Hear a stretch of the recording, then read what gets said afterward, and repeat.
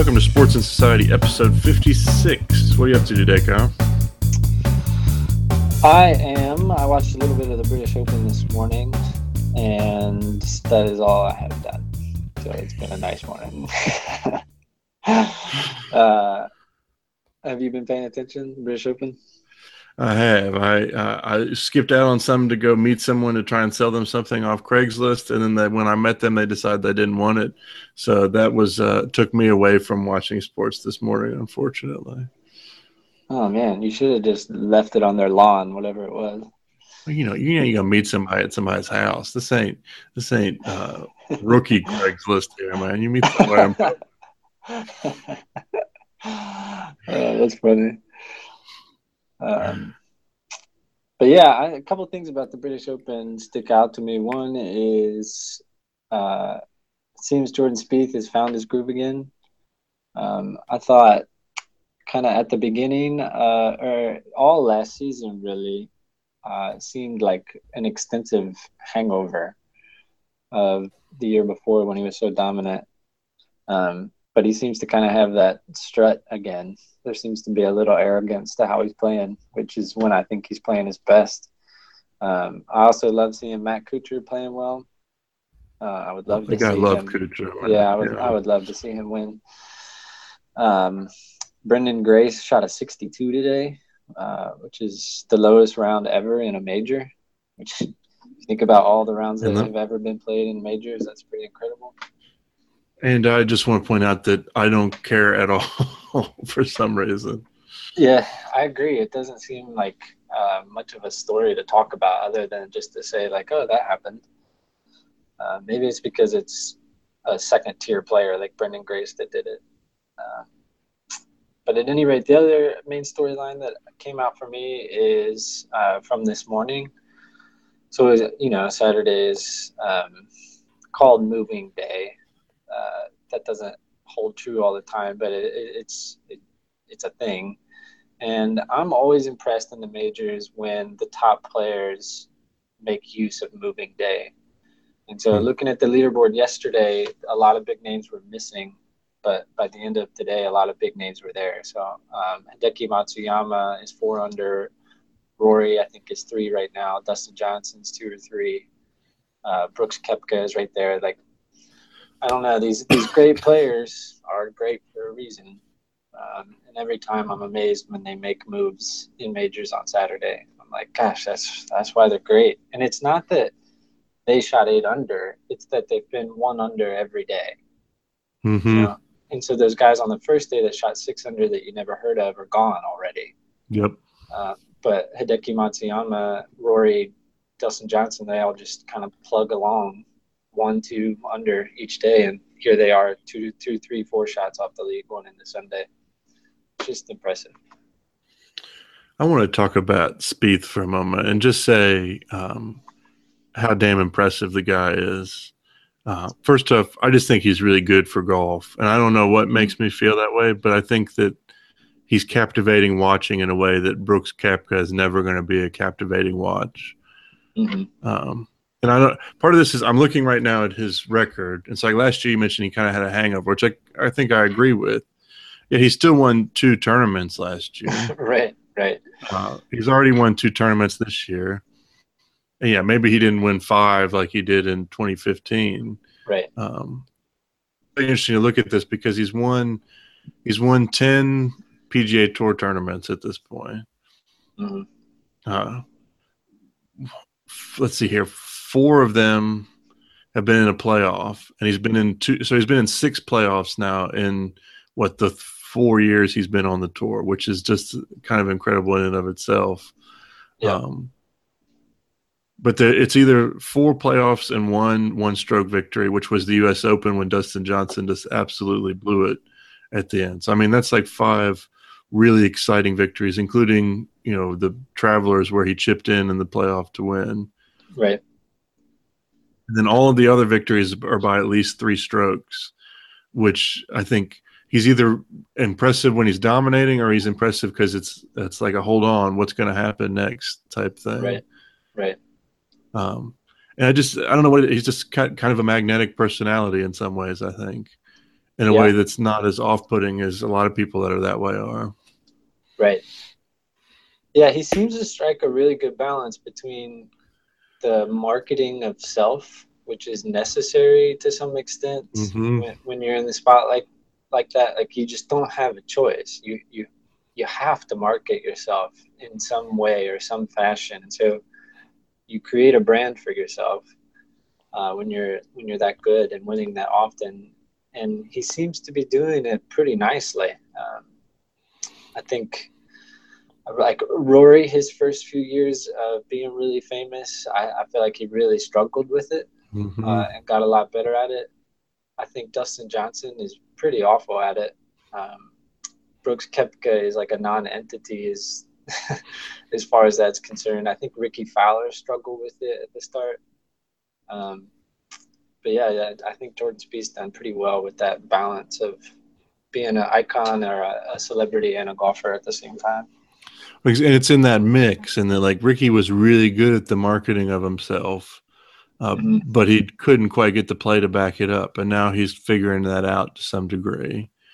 And then you've got Johnson, who's been really good at playing, but still doesn't know, like off the course, is still not a person I ever want to be around in any form or fashion.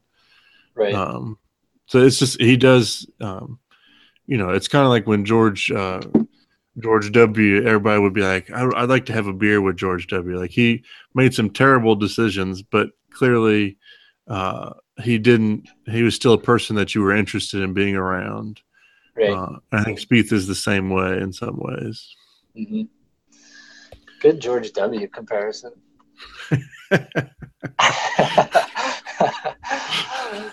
56 episodes in, first George W. I think it is the first time we've ever dropped W on here. Well, now we got to find some way to drop HW in here. We can just keep working our way back through the GOP presidents. Maybe how we did our Harry Potter episode, we can do an ex-president's episode. Well, I just also want to say that the British Open is by far my favorite of, not by far. Like, I love the Masters, but the British Open and the Masters are head and shoulders above the U.S. Open and PGA, in my opinion.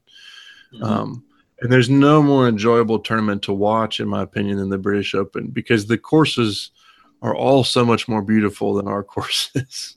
Yeah.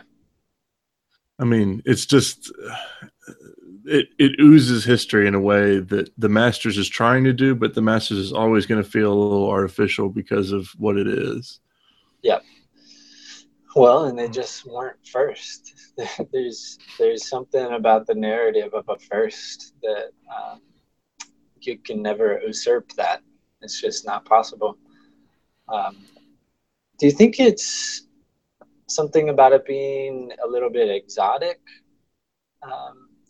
Or do you think it's more, I'm the same way. I think I'm a sucker for Wimbledon and the British Open. And I wonder how much of it is the extreme Britishness of it. And what I mean by that is their allegiance to being understated. I was thinking the exact same thing. Yeah. And I wonder if we're both just suckers for that. Because we're lambasted. We're in a world of like the NFL using like American flags during the national anthem that are in the shape of the United States of America and the size of a football field. So when we hear announcers that are like overly polite and so quiet, you have to have the volume all the way up, that you and I are both like, finally. Well, I think that's a big part of it. I would say that personally, I think one of the reasons I love it is because the British Open combines kind of everything I want in a golf course. Really punishing rough, but usually the courses aren't that long, so they're there to be had if conditions are good. But then there's nothing I like more than a windy day on the golf course. Like I love it when it's 25 miles an hour and these guys are struggling with that. That's it's a fun. So in that way, I think that those British courses always line up with kind of those sort of credentials. Yeah, and that contrasts with the Masters so much, which is all about like controlling nature. Whereas the British Open is like, yep, we live on this island in the middle of the ocean. Good luck. You're absolutely right. That's a great point. That it's really like, nature is the third factor here. Yeah, absolutely. Hmm.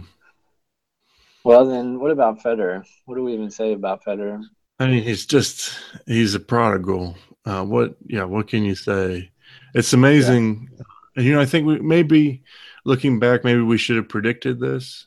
Mm-hmm. Like, there's no doubt that anybody that plays tennis at the high level, it's a very physical game. Um, but Federer's game was never as much predicated on his physicality as Nadal and Djokovic's games were. Mm-hmm. And so, in some ways, I suppose we shouldn't be surprised that he was there before them. They usurped the throne, but now their bodies have fallen apart, and he's back on top. Mm-hmm. I suppose it's a testament to his desire and capacity, but also it's just he has an effortlessness that you can't match. Yep. When did he win his first Wimbledon? 2003? That would be Yeah. about right. Yeah, 2003. I was going to say because I remember being in high school. I think I was a senior in high school. Um, the first time I really watched him play, and I was watching with a friend's dad who was a tennis coach. And he said something to the extent of like, "You're going to watch this guy play for the next 20 years." Hmm. And he was commenting on how Federer played the game physically. And then in the same sentence, or in the same vein, I think it was like a year or two later, I was watching another match and we were watching Nadal play. And he was like, "You're going to watch this guy play for like 5 years." He's like, "There's no way someone can play at the highest level and play that way for a long time." And I've thought about that. They're both of their whole careers about him saying that. But yeah, I agree. I think we could have predicted it, and then in the same conversation is like Federer just took 6 months off, Yeah. and for the last 7 or 8 years now, all the top players on the ATP have like every now and then quipped something about how absurd the schedule is. And so here we were at Wimbledon this year. Federer just took 6 months off. Nadal just went through a grueling French Open. Andy Murray off of 2 years of being number one, grueling. Djokovic playing more matches than anyone, I think, in the last 3 years. Mm-hmm. And none of them being there at the end because of physicality. And Federer was like, didn't even sweat. So yeah, just like if we're sports fans and we want to watch the best, maybe we can't watch them all the time. That these schedules are pretty absurd. Well, I think it speaks to the fact. I mean, so I'm looking here. He's been playing Wimbledon since 1999. Yeah, that's 18 times by my maths, which is ridiculous that you can maintain your desire and will to win for that long. That your life hasn't changed so much that it doesn't mean as much to you anymore.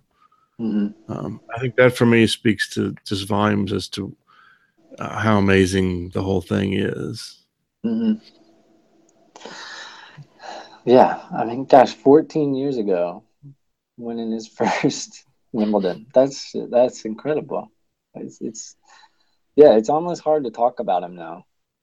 Like, what else do you say other than just to watch it happen and say like, well, that's amazing. Yeah, there's nothing left to say. It is interesting because I think the point you bring up is true in every major sport. I mean, we just saw the Cavs essentially not play for a regular season and then turn it on in the postseason. We've seen, in football, you have to play because there's only 16 games. And soccer the same way because they categorize it differently. But it is true that I feel like a number of these sports we're seeing players that like either actively or just take some time off to think on things and not go very hard, which I think the reason the NBA is never going to have fewer games is because they're making money hand over fist for these games. Right. But what does it mean long term for these players? Mm-hmm. Yep. I did want to briefly comment. Did you watch the final, the Wimbledon final? No, I did not. No. Did you hear or see about Marin Cilic kind of breaking down? I did, yeah. I don't know if I have much to say about it other than I it was weird. It was really hard to watch. I don't think anyone knew what was going on, which is the first part of it. Like, who knows what it was, but at any rate, it just appeared to me to be a like kind of a nervous breakdown, kind of a panic attack. And I think the injury that he had a foot thing going on, that maybe that was like adding to it, of like the moment he realized like this isn't going to happen. And so like he experienced the loss in the middle of the match. But I can't help but think that it was just like the overwhelming pressure, and then to get to a final and be completely dismantled. Like, it just pointed to me of like how intense sports can get. That it gets like really deep into the human experience. And I felt for the guy so much, and he's definitely not listening to our podcast, but I wanted him to know that like I didn't care, and I didn't think any less of him for it. No, never. It was just so understandable. Yeah. But what else you got? Well, let's see. So, I mean, the big NBA news is that we got thrown into just a total crap storm yesterday with Kyrie wanting out of Cleveland, man. I know. What are your responses? On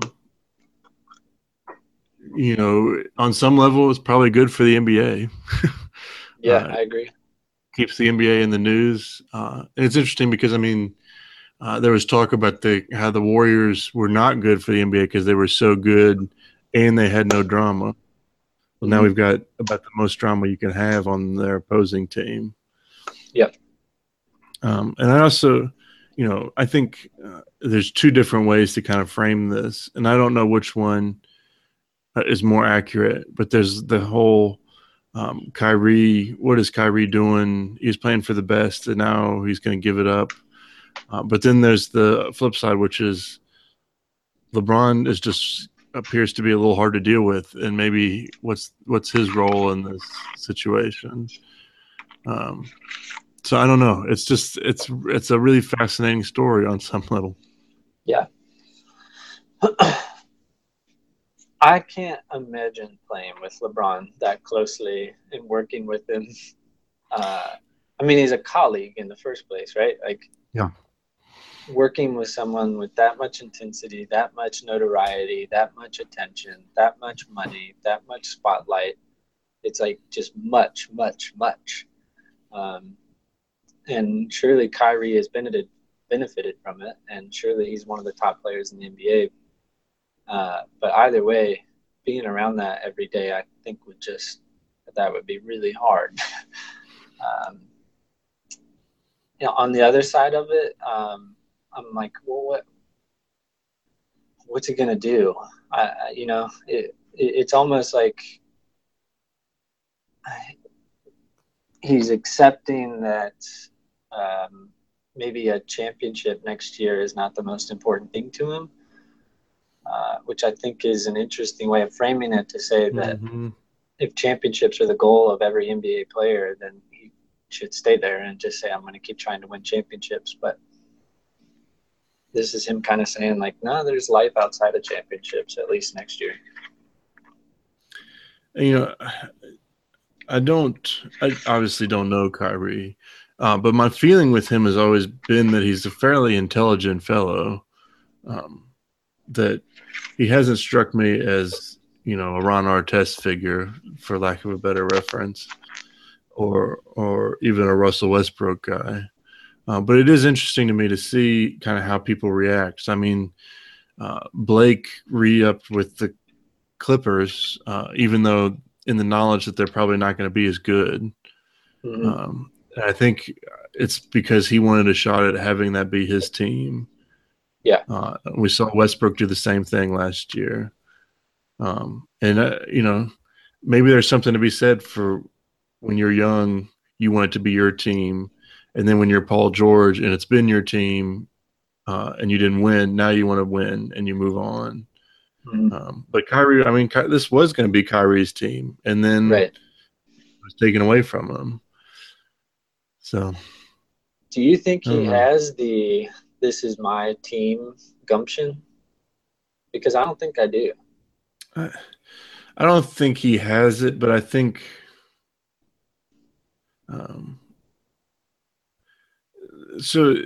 And this is me projecting a ton. Kind of what Yeah. I'm getting out of this is that I think if I were in Kyrie's situation, I probably didn't have any fun last year. Yep. And this offseason has been terrible because of everything that's gone on. And it's just probably driving me nuts. And I just want to go somewhere, where I can probably get a little more recognition for being as good as I am. Yep. But B, just to be relaxed a little bit Yep. and have a little bit of fun. That's kind of what I see. That's what I imagine is going on here, even though I really have no idea what these relationships look like. See, that's exactly where I am too, and I'm seeing it almost as a protest vote of saying like, no, I'm Blake too. I think would fall into it. Like, if your only option as a great player is to be part of now a big four, like maybe this is saying like, come on, that's not fun.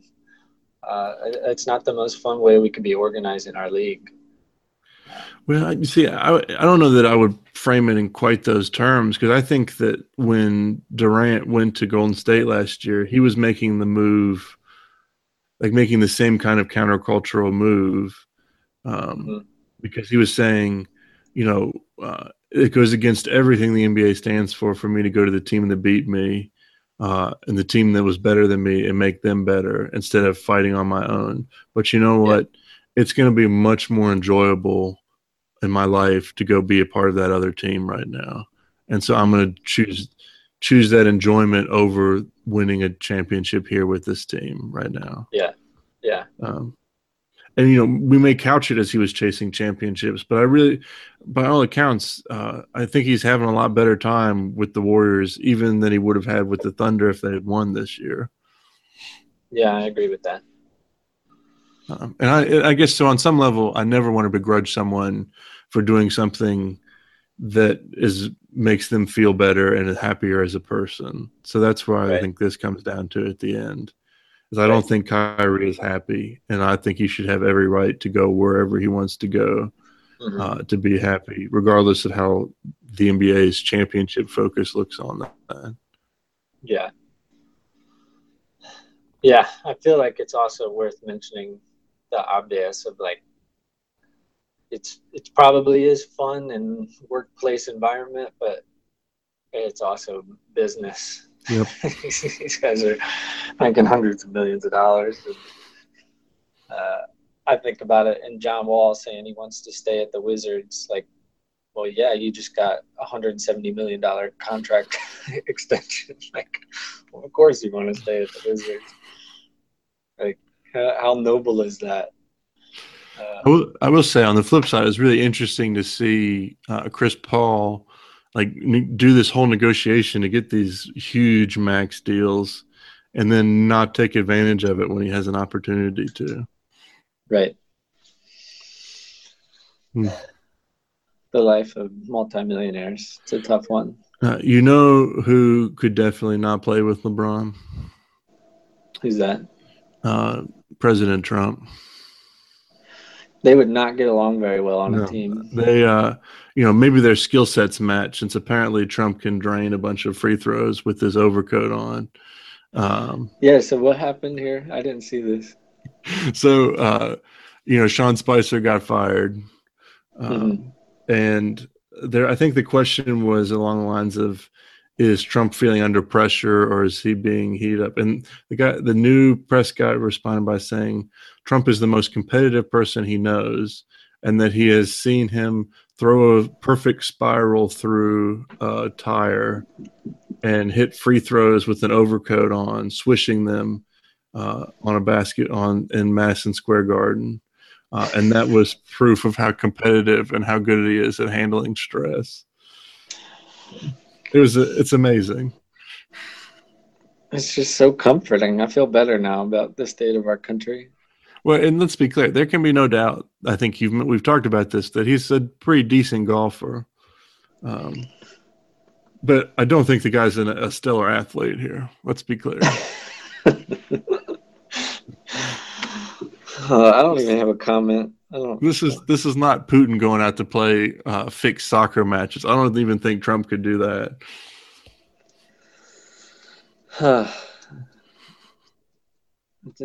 Yeah, I don't even have a comment. I don't have anything.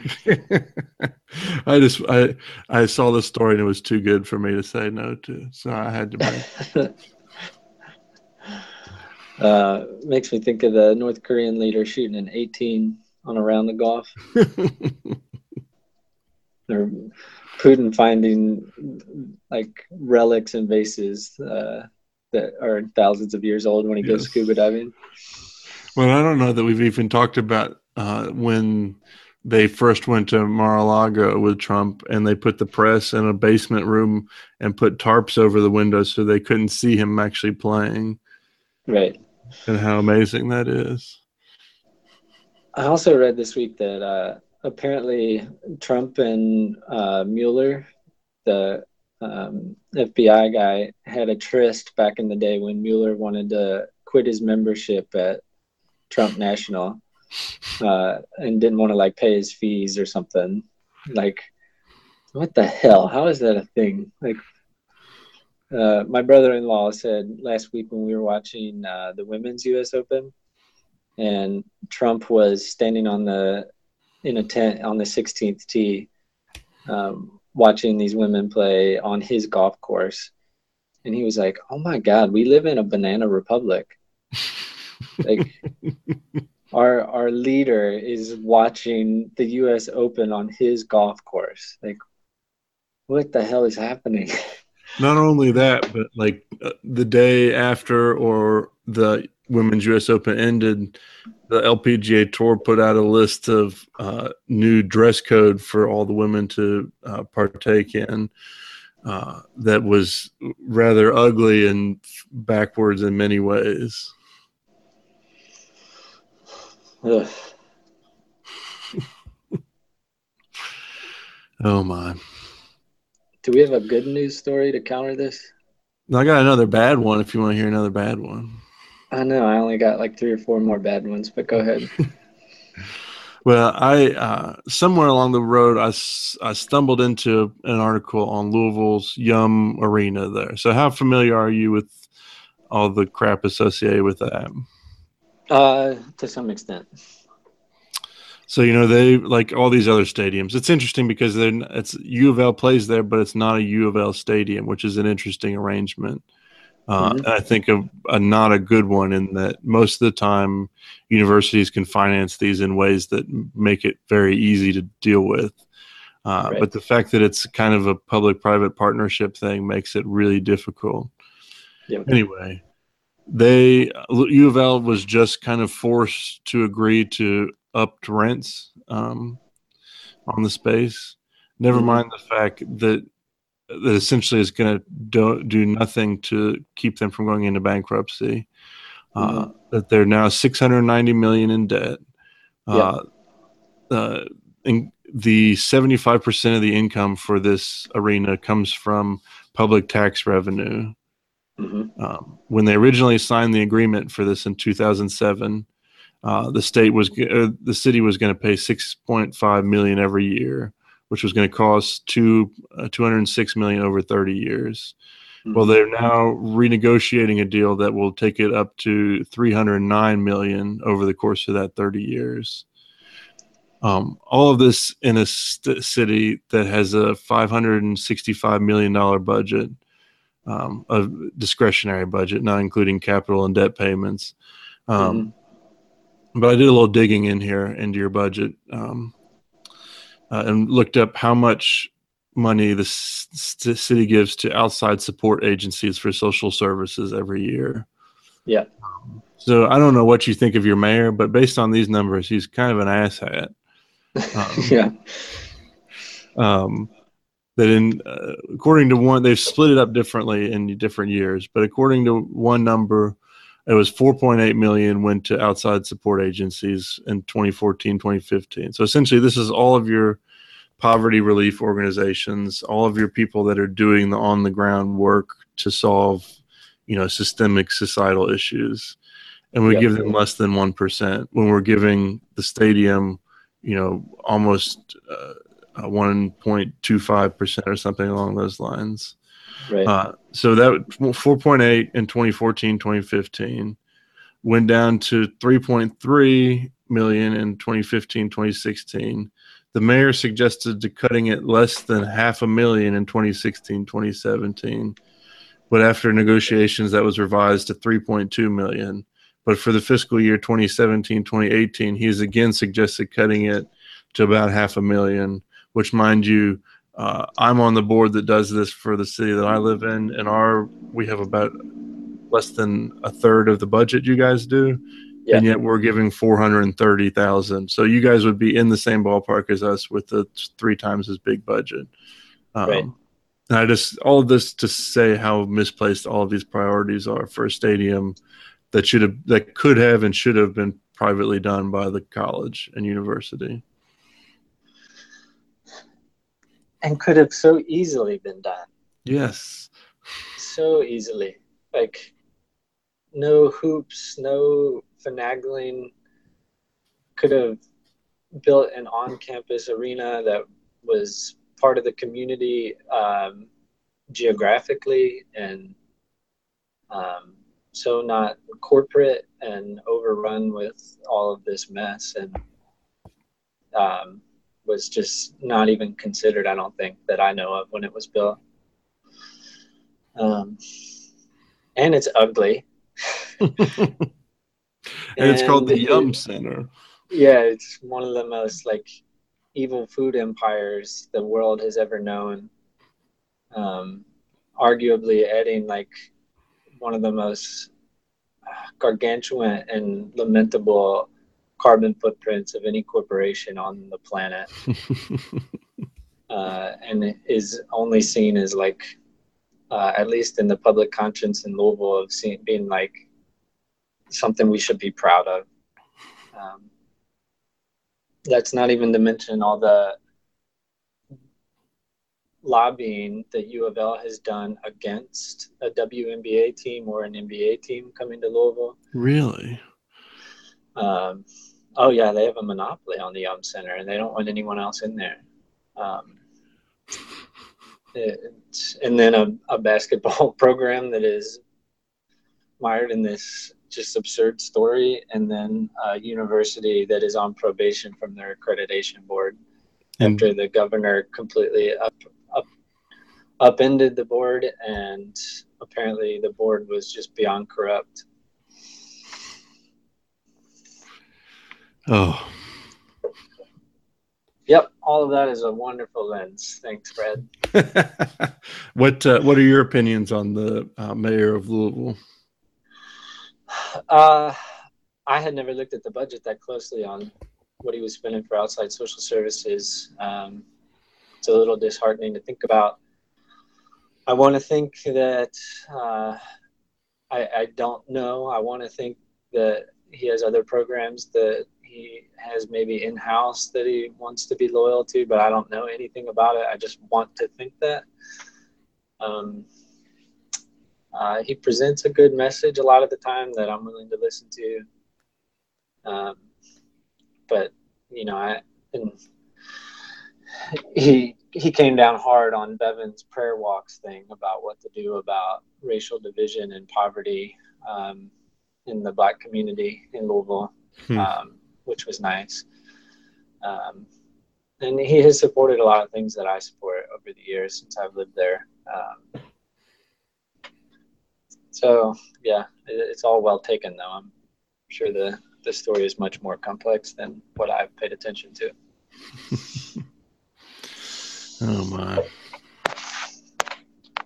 in a state that is hard on Democrats, I have a Democrat congressman and Democrat mayor, and so I'm willing to just take that for now. So yeah, at least that's enough.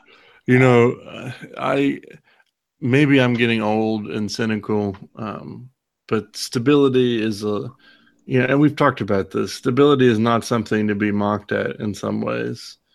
Right. As we see, like either side seems to want to throw us into instability right now. And I'm not sure that that's a great place that's going to wind up where we think it's going to wind up when the chips are on the table. Well, and I'm not. I don't have my thumb on the social issues like someone that studies this stuff would. But with all the cities within the last 5 years that experience some major social strife as it relates to racial stuff, I look at my city and wonder how it didn't happen in the last 5 years. And so I also look at my city and say, it's like any day. Mm-hmm. And not many cities in the country have the racial division like Louisville does. And so I just feel like we're right on the precipice of it. And I don't hear a lot of conversation that goes that far into it. But then, my sister is on the front lines of it. And she's saying the same thing, that we're really close to some real upheaval happening. Well, it is like, having lived in Charlotte for a little while, when things kind of blew up down there, it was like the reaction from me was, how has this not happened before? Not why is this happening? Right. Yeah. And it has happened before. 1968, Louisville that was the downtown was a ghost town for 40 years after 1968. It's just been in the last 10 years that it's really come back. Ever since you moved down there, everybody wants to be there. Yeah, totally. Yeah. What else you got, man? The Kaepernick stuff is always on the front pages, it seems like. I'm glad it gets coverage. It's often in a way that's not always great, though. Michael Vick's comments about Colin needs to cut his hair. I was happy to see it backtracked, at least, though. Yeah. And I can see a way in which he was taken out of context in his quotation. It was a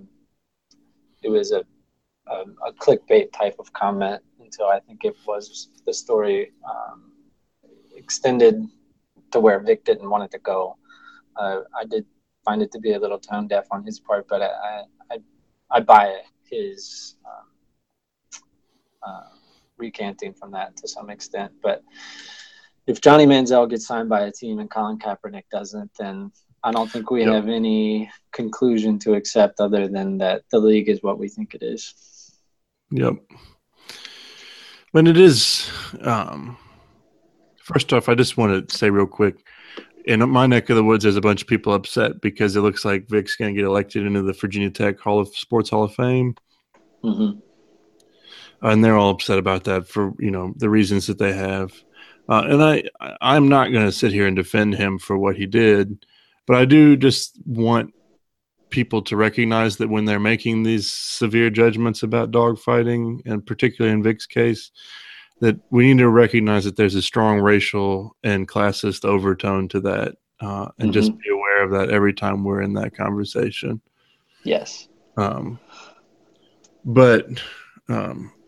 what were we talking? Oh, the league being what it is. I am consistently amazed. So, right, the NBA just finished Summer League, and we have seen, like always, that there are guys, Donovan Mitchell from U of L being the chief example of guys that go in the 15 range that clearly are better than a lot of the guys that go before them. And how these scouting institutions don't figure it out is beyond me. Right. Like how they can consistently miss so often, and how certain franchises clearly know what they're doing so much better how the Warriors and the Spurs consistently do better than everyone else, and the other teams don't catch up on it, is just amazing to me. And it speaks to these same things here, that I think a lot of times there are things at play in these organizations that make it about things other than winning. And it's a really hard thing to understand, how these major institutions, before we came on air, you were talking about bad leadership, but how these major organizations with people that are all shown tremendous leadership capacity in some form or fashion at some point in their lives can be such a train wreck is amazing. Right.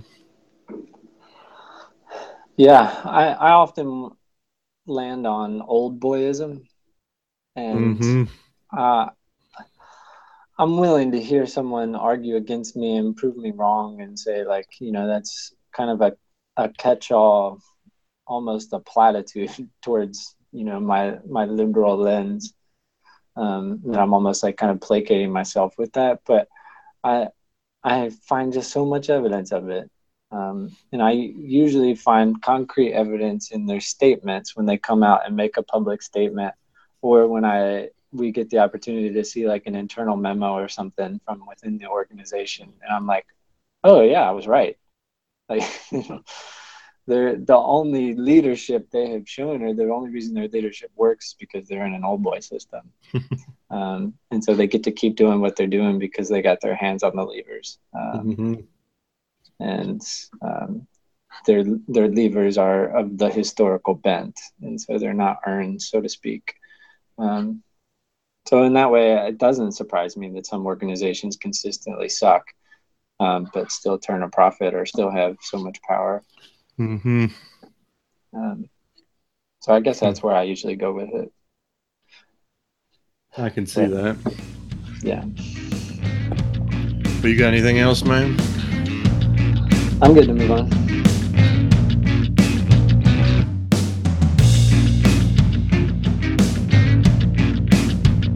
All right, well, tell me of what's going on in the cricket world then, man. So the Women's World Cup final is tomorrow, and it's set up perfectly. It's been a wonderful tournament, but England and India are going to play together in England at Lord's. And so it's got the historical significance of England versus India. That's the story of cricket. It's the story of colonialism. It's the story of the 20th century. So in that way, it's got some heft historically. And then it's also got some feel-good parts to it, some things that we can laud and praise about progress. So the very first Women's World Cup was not televised. Not one of the matches sold out, and I think there were around 3,000 people at the final. Tomorrow's final the last 5 matches of the tournament all sold out. There will be 27,000 people in attendance tomorrow, and an estimated 50 million people will watch. Wow. So that's an 80% increase from the last World Cup. And it's the first time it's sold out, which is pretty awesome. And then there's some smaller stories within it that are great. Mithali Raj is the captain of India, and her story is the story of the rise of women's cricket. So she played in that first World Cup that wasn't televised, and she's been the captain since 2004. And her story is an interesting one. She's not just a great cricketer. She's the first women's cricketer to score 6,000 runs in ODI cricket, which is really impressive. But she has also, as India's captain, always pushed her team to play exciting cricket.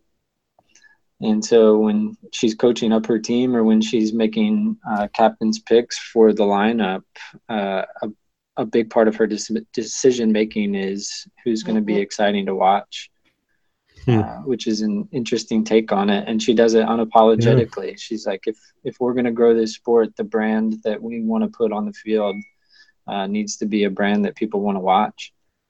And so she's notorious for putting the first 2 batswomen she puts out there are told to be as exciting as possible. which is cool. I'm behind it. I'm like, yeah, that's great. I mean, it's the Dwight Gale approach to cricket, and it's a fun Exactly. approach. Yeah.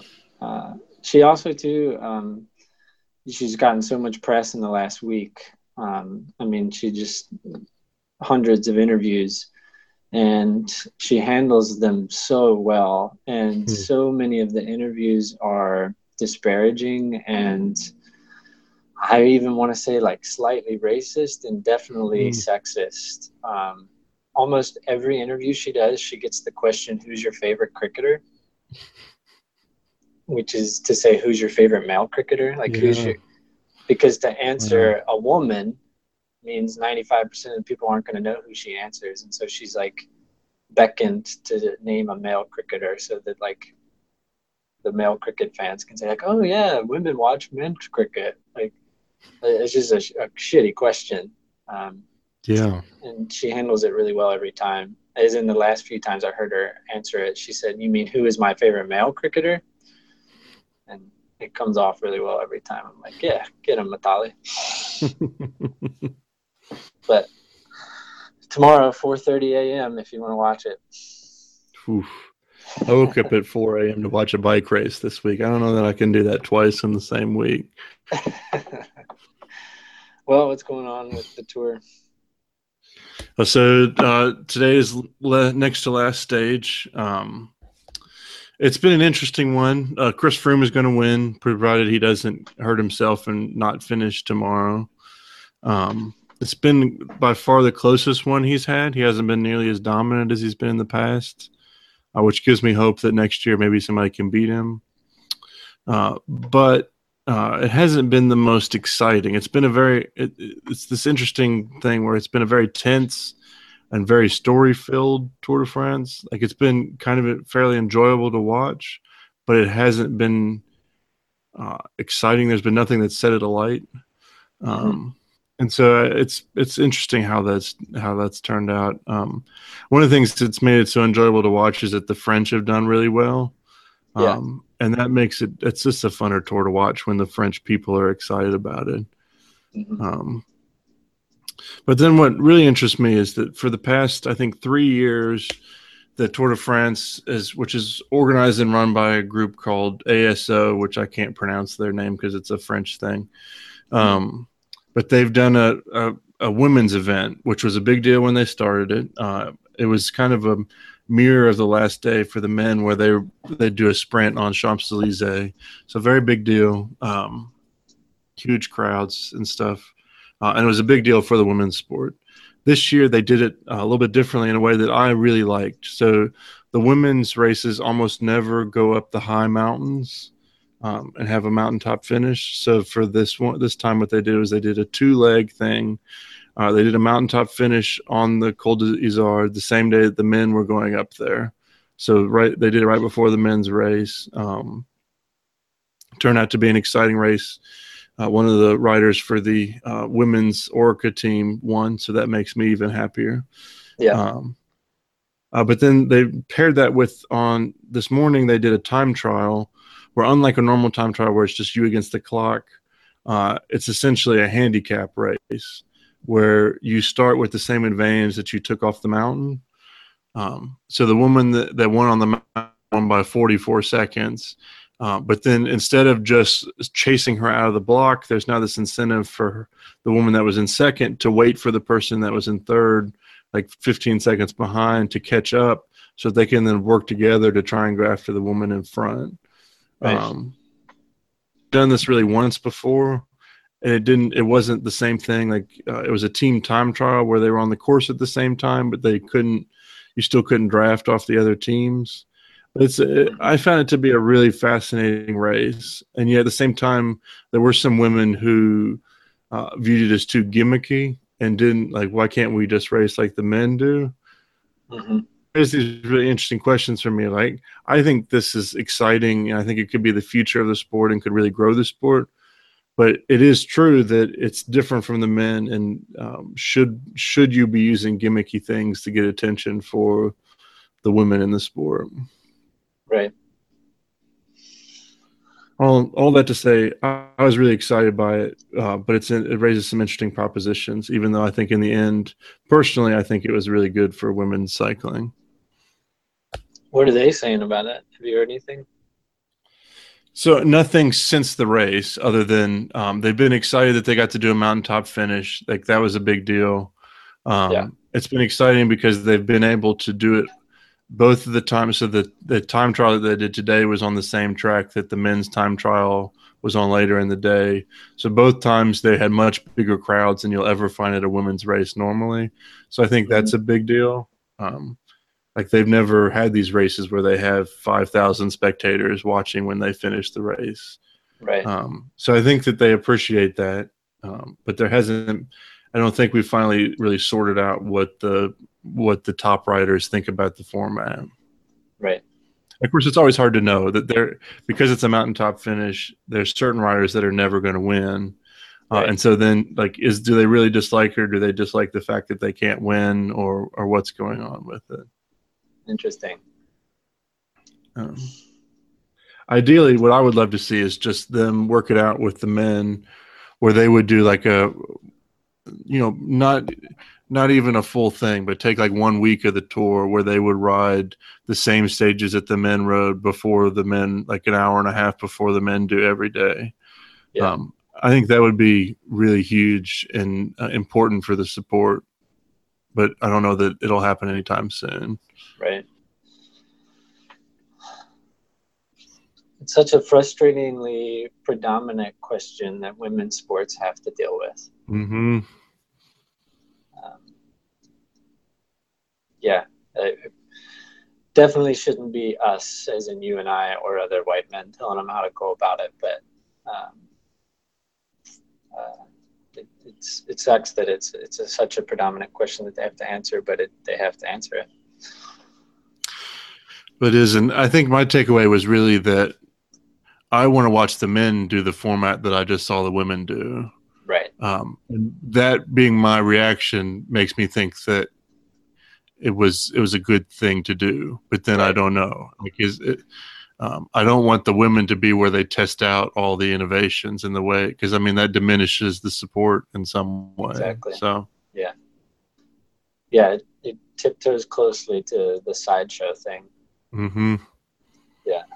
But it seems like a nice contrast to a tour that has dealt with a lot of fans saying these stages are really boring.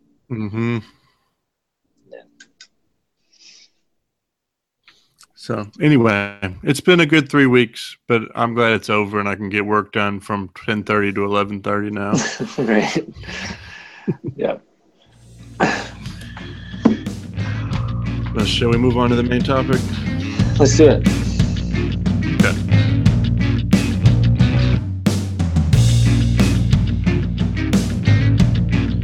So today, I think we kind of couched this, or I've couched it in my head, is how is we consume sports changing, and where is it headed? Mm-hmm. So any initial thoughts, Kyle? Yeah, I think we have touched on this topic here and there at different points in time without it being a main topic. And I think what makes it a main topic is the moves that have been made by ESPN and Fox in the last several months, with ESPN laying off over 100 journalists and Fox laying off 20 journalists just in the last month.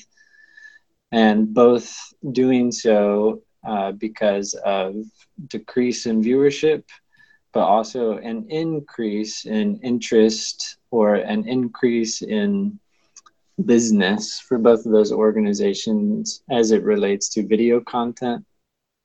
So the simple story is that folks aren't reading articles as much as they're watching short little videos. The other interpretation of it is that it's not so much that as it is a video can garner more attention for a network. So the idea that, and what Fox's internal memo said, is with premium video content, we increase our chances of viralism. The idea that what really sells or really creates revenue for these networks is when a video goes viral.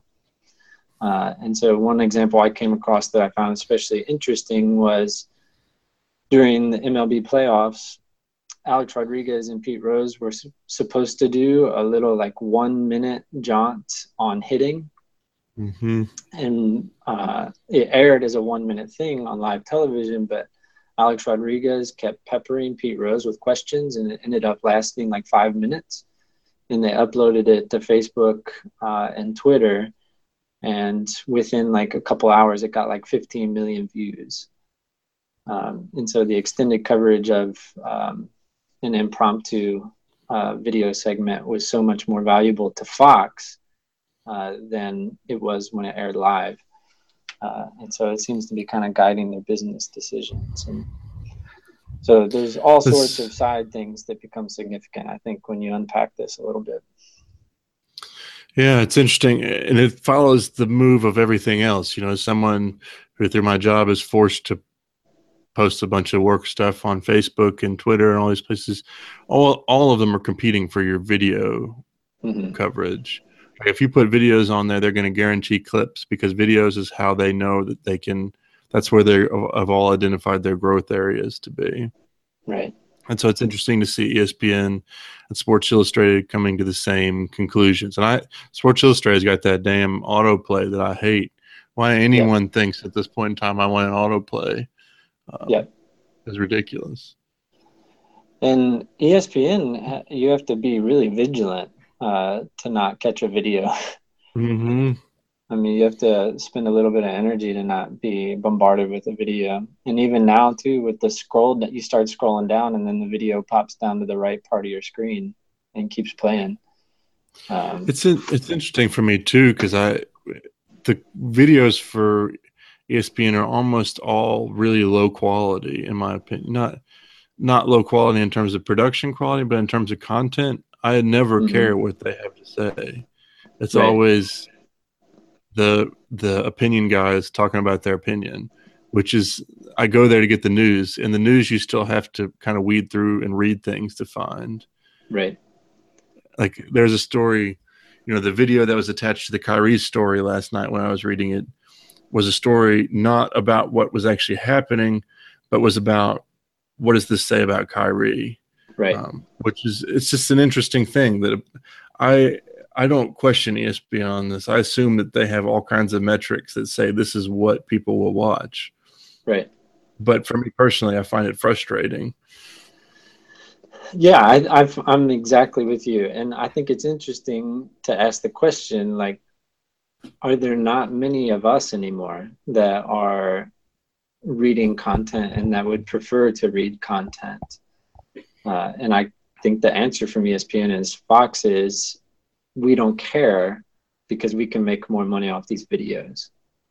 And so even if there are people that still want to read, they just don't care about us anymore because inundating a site with video content sells well for them. Well, we probably should have seen the precursor of this too with the death of Grantland. Right. I mean, there's no better example of excellent written content that got killed. Right. Yeah, and that's what's frustrating about Grantland is I wish Grantland could have just kept going outside of ESPN and run its own thing. Which I have to think it could have been done, but ESPN had the power in that negotiation at every level. So there was really no hope for it. Well, it's interesting. One of the questions that's been rising for me, so that all of the statistics suggest that subscribers to Fox and ESPN are way down, like to the point where I think that ESPN dragged down the whole Disney Corporation last year. So it raises these questions for me of maybe what we're seeing is the fact that people like you and I that want to dig into sports are becoming more of a rarity than ever. And then what we're seeing is a lot of people that want to go there, see the headlines, and that's all they want to see. Right. And it's an interesting thing. Like to me, it suggests there's a change in the essence of fandom going on right now. Yeah, and so this is my central question, I think, and I kind of touched on it, but to try and make it as clear as possible for myself even, is I'm wondering if ESPN and Fox moving to video is really saying that, or if it's simply that they have found an avenue to make more money. And so I wonder if it really is true that folks don't want to read anymore, or if it's just that ESPN can make more money doing something else. And so, like, if it's an industry thing or if it's a fandom thing, or maybe it's a little bit of both, it would be hard to find an answer to that question, I think. But yeah. Well, I think the esteemed Dr. Bruce Hull, who we've both had experience with, would say that we will want whatever they tell us we want. Right. And so that even if we don't want a bunch of this video content right now, what they've essentially done in the past 6 months is create that demand, and now that's what people want. Right. Yeah, which is maybe worth lamenting. It's an interesting phenomenon for sure. Yeah, and I think it's the other part of it that is a conclusion that I don't think we're there yet, but what it points toward is what Fox and ESPN are saying is what sells right now are the Skip Bayless, the Sports Center at 6, the SVP, the First Take, these things of people screaming about what other people have written, which is the interesting part of it, because Fox couldn't do this if ESPN wasn't churning out journalism. And so it's like, okay, if you keep doing this and if you keep going this route, then there aren't going to be any journalists left to yell about. And so it makes me think that maybe that gives me a little bit of hope that you don't exist without the journalist. So you can go this route if you want, but understand that journalism at some point is going to happen. And so maybe journalism is going to be less, and maybe that's a sign of the times, but nonetheless, like, there still has to be journalism. But then to segue into the next part of the conversation for me is my new education in artificial intelligence covering sports and covering news in general. And so reading about this company, Automated Insights, and they're the company that their Autobots cover all of minor league baseball. So all the data is just dumped into these computers and these programs and these algorithms, and what is churned out is actual text about each game. And so the only human part is dumping in the data, which takes like one person, and all the data is dumped in, and then there can be upwards of like 500,000 versions of a game, and then the computer, based on, again, data entered, so like geography, previous interest, all this demographic data, things like that, it'll pick the best version of the article to publish, and it'll be automatically uploaded to a website or a newspaper's website, and that's the story that'll be written about the game that just happened. And so if you follow that, I mean, that leads into a really bizarre world that we don't know anything about. And Wired just published last month an article on this, not just about sports journalism that's coming from these Autobots, but how news companies are doing the same thing. And so the Washington Post apparently is on the front lines of this. And all of their journalists so far are watching it with a lot of vigilance, but they also seem to be saying, like, this helps a lot, that what can come from data being dumped into these machines is they can locate the human interest part quicker, and so that they then can do their journalism on the far side of this. But the scary part is that eventually these machines could be trained to write better stories than what the journalists could write. And so the question that Wired posed to a lot of journalists that were quoted in this article is, will a machine win a Pulitzer Prize at some point? And they end with, I have the quotation here. It says, imagine an article telling someone how local council cuts will affect their family specifically, or how they personally are affected by a war happening in a different country. I think the results might show up in the next couple of years, Caswell said. It's something that cannot be done by a human writer. So yeah, I think we'll see a machine win a Pulitzer. So my concern is not, I think, with the actual journalism being done by the AI. So there will come a day when this probably happens, but hopefully I'm dead and gone by then. Or this will kill us. This will be the final straw. But I think we're a long way off. The fact that I can go on to YouTube and after watching a bunch of sports videos can be like, hey, didn't that jerk say something racist at some point? And then go look up something that Johnny Manziel said, and that was reported on by Fox News. And then all I see for the next 2 weeks are Fox News pieces popping up in my feed. And all of that tells me that the AI, this is Google, mind you, on YouTube, since they own that, and that if their AI can't figure that out, then it tells me there are serious flaws in what they have to do. So I don't necessarily worry about them taking the jobs. What more concerns me is their ability to discern truth. Yes. And so you wind up with these computers reporting things because they've heard them and not having the capacity to figure out whether they're actually happening or not. Right. Yeah, the wonderful example that an article I read used was when those two women started a game for an independent league team in Sonoma Valley last year. Mm-hmm. And an Autobot covered the game, and it had the Autobot version of the game alongside what another journalist had written about the game. Hmm. And there wasn't one mention from the Autobot story about how significant it was that two women were starting an independent league baseball game. Yeah. And just how wonderful the story was that the journalist had written, and how much more powerful and truth was displayed in the story.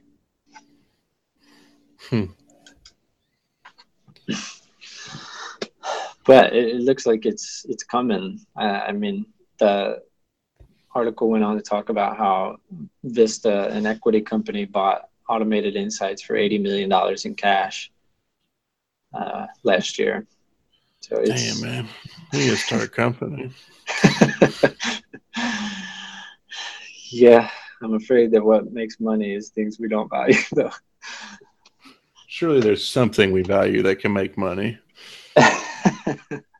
We can develop an automated software that will tell companies what the backlash from people that are social justice oriented will feel about something. Right. But I'm pretty sure Bezos has beaten us to that. I mean, apparently not, because Pepsi's still producing these ridiculous ads. Right. Pepsi ought to be paying us $5 million to figure out what's not acceptable for their advertising. Right. Well, yeah. And apparently he's on the front lines of this, that the next step is going to be led by him. It's really interesting to see all this happening because they just bought Whole Foods. Right. That for me reads as an attempt that they're going to try and run Whole Foods without cashier staff within the next 3 years or so. I see that as the next progression. That's why he did that, I think, which is just an interesting thing. At this point, it scares me, but you can't be too upset about it or you're just going to wind yourself in a knot all the time. Well, I've read plenty from small farmers that are all for it. Mm-hmm. That say like this only increases their chances of survivability. But yeah, there's the larger arc that seems a little troubling. Well, so it's interesting because I took a little bit of a different angle on this stuff, and kind of dealt into how people are consuming sports and how big of a deal it was when ESPN went on Sling. Mm-hmm. And then the incredible loss in revenue that places like ESPN. First off, the fact that Fox Sports came on when they did is really odd to me. So that it must have been the work of many years that culminated, because I think right when they came on, they should have already seen the downward trends in the market. Right. So it was really odd to launch this huge endeavor right when this stuff is past its peak. But I'm really intrigued because we've seen, baseball comes to mind in particular. We've just seen basketball kind of go through this weird situation where the salary cap didn't go up as much as people thought it was going to go up, and it threw chaos into the league. And baseball's got this massive TV deal right now, and maybe they get one more, but I don't think they get two more of those deals. And what happens when that money is not there anymore?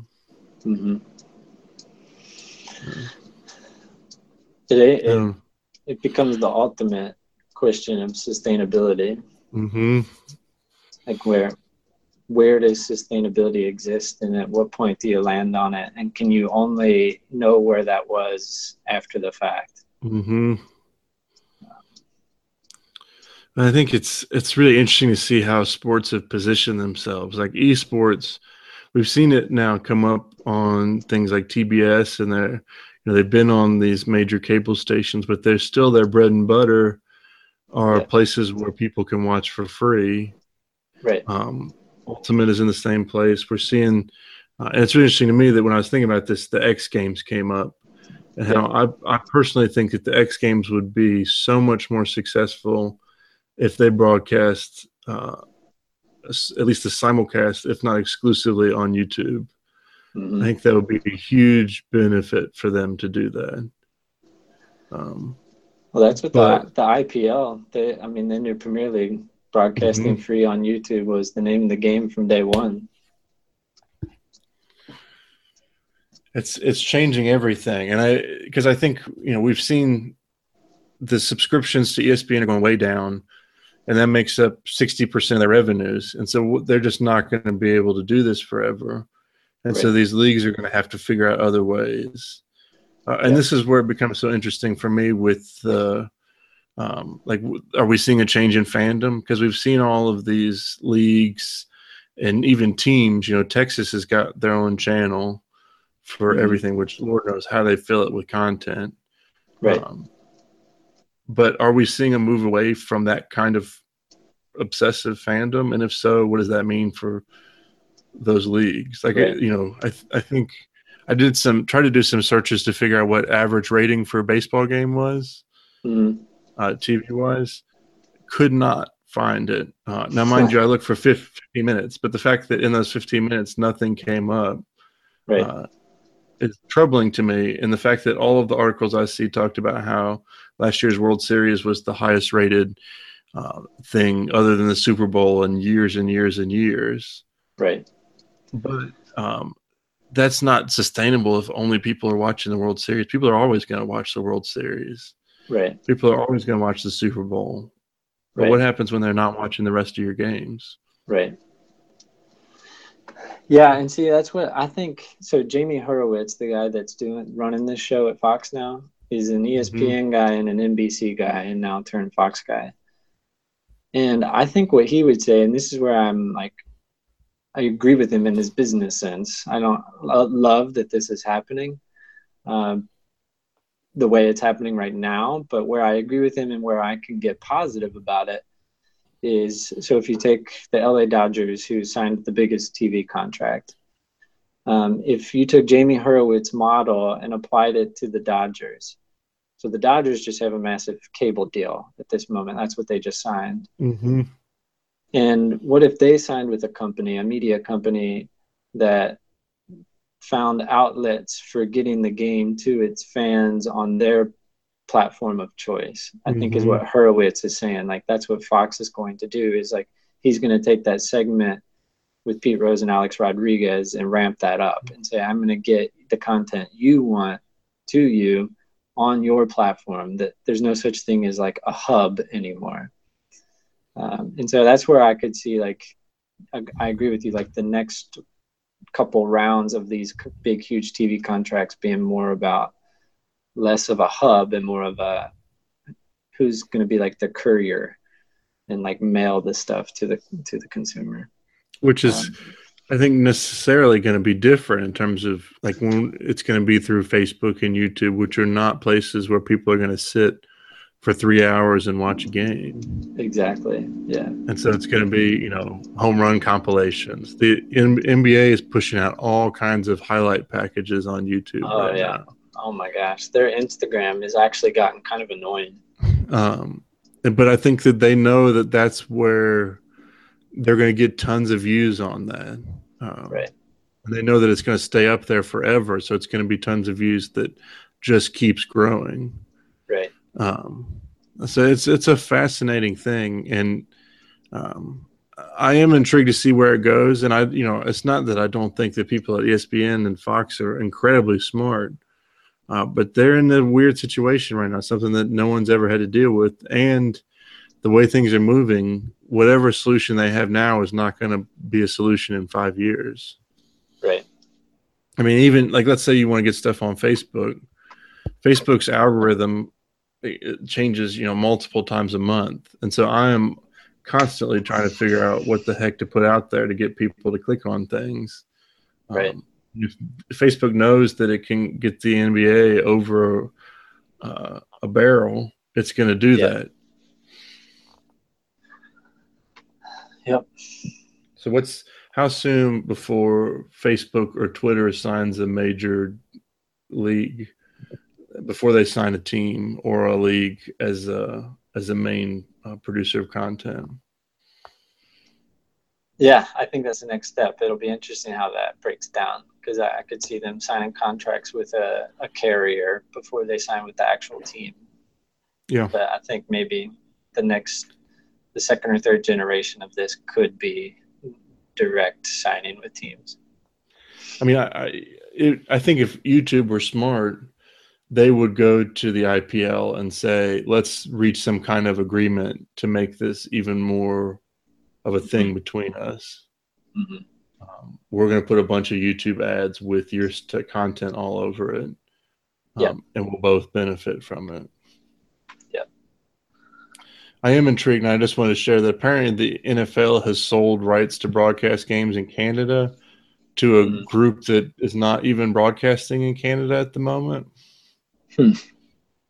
That they broadcast in like Germany and some other European countries, but they're going to have to build out a whole Canada thing in order to broadcast games.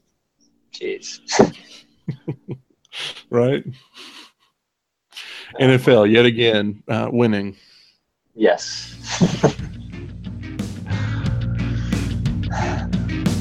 Well, I'm good then. Okay.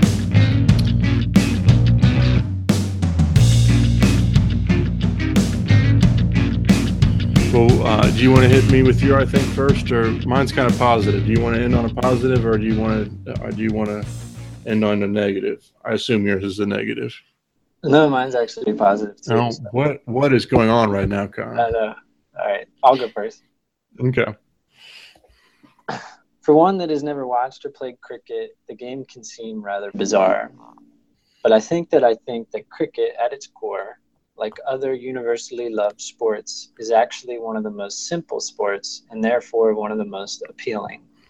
One might even call it communal. A teacher colleague of mine started a cricket club this summer. Our first attempt at teaching the game was difficult when 80 students showed up. The second attempt was washed out by global warming, but our third attempt was memorable and inspiring.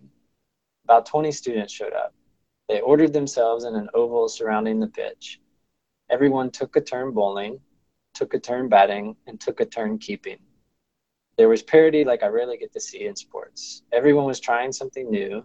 They were trying hard, but not too concerned with the outcome. The simplicity of the game was on full display, as was the fun that comes when a catch is made, where the wickets were taken, or when someone was run out while trying to squeeze out an extra run. Last week I mentioned that I'd be on the lookout for more amateur public sporting events. I'd like to invite all that are with me in this pursuit to our last cricket club outing this Wednesday at 4:30 on the intramural fields. It's guaranteed to be a good time.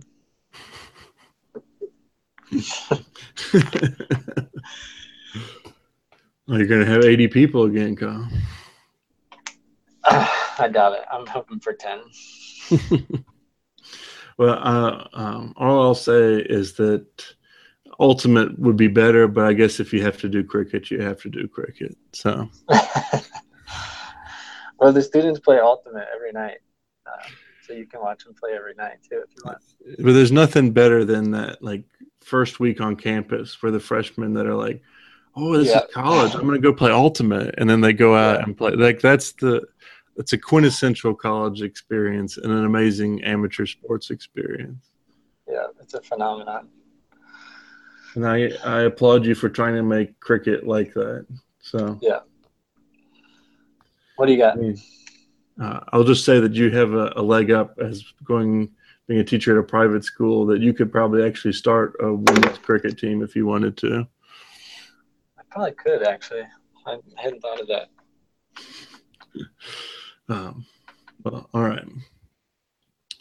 The global reach of sports is amazing. The fact that Bayern Munich versus Arsenal can fill a stadium in China is so cool.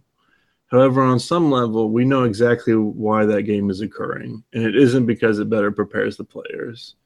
Arsene Wenger finally caved on these preseason tours recently, but he is clearly right that going to Indonesia or China or the US for a preseason tour is terrible for preparation for a season. It is a pure money grab. All these teams need to expand their brands abroad. This is how they do it. Same with the NBA in China and the NFL in Europe. However, unlike most other money-grabbing situations, I think I support this kind of sports diplomacy. There are millions of folks in China that love the NBA and soccer. It's a special thing to watch Durant use his over 10-foot-high release point to dominate opponents with his jumper. And I'm glad more people are getting to see it in person. In the same way, I'm glad more folks get to see the wizardry of Thomas Muller and Frank Ribery. These are special experiences that I support. In some ways, I view it as a very egalitarian spreading of the wealth. It shouldn't just be wealthy Europeans and Americans who get to see greatness.